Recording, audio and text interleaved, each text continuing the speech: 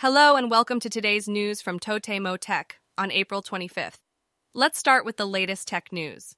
Freelancers in Japan are welcoming the progress of AI, with over half of them believing that it has a positive impact on their work, according to a survey conducted by a GMO subsidiary. Meanwhile, the skill marketplace, Coconara, has released a new feature called AI Assistant Beta that utilizes the AI model GPT 3.5 Turbo to support sellers in their listings. Moving on to some practical tips with summer approaching, it's time to do a trial run of your air conditioning unit. A simple method has been introduced to ensure that your AC is working properly before the hot weather hits. In other news, the Japanese police have issued a warning about the surge in fraudulent online banking transactions, with losses exceeding 500 million yen in March alone. The increase in these incidents started in August 2022 and, after a brief lull, has been on the rise again since February 2023.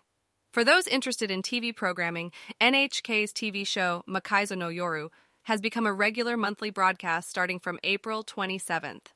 The show features engineers who take on extreme modification projects. Lastly, Apple gift cards are now available for purchase with a 10% cashback offer at various convenience stores and Line Pay in Japan. The campaign runs until May 7th and is applicable for purchases of up to 100,000 yen.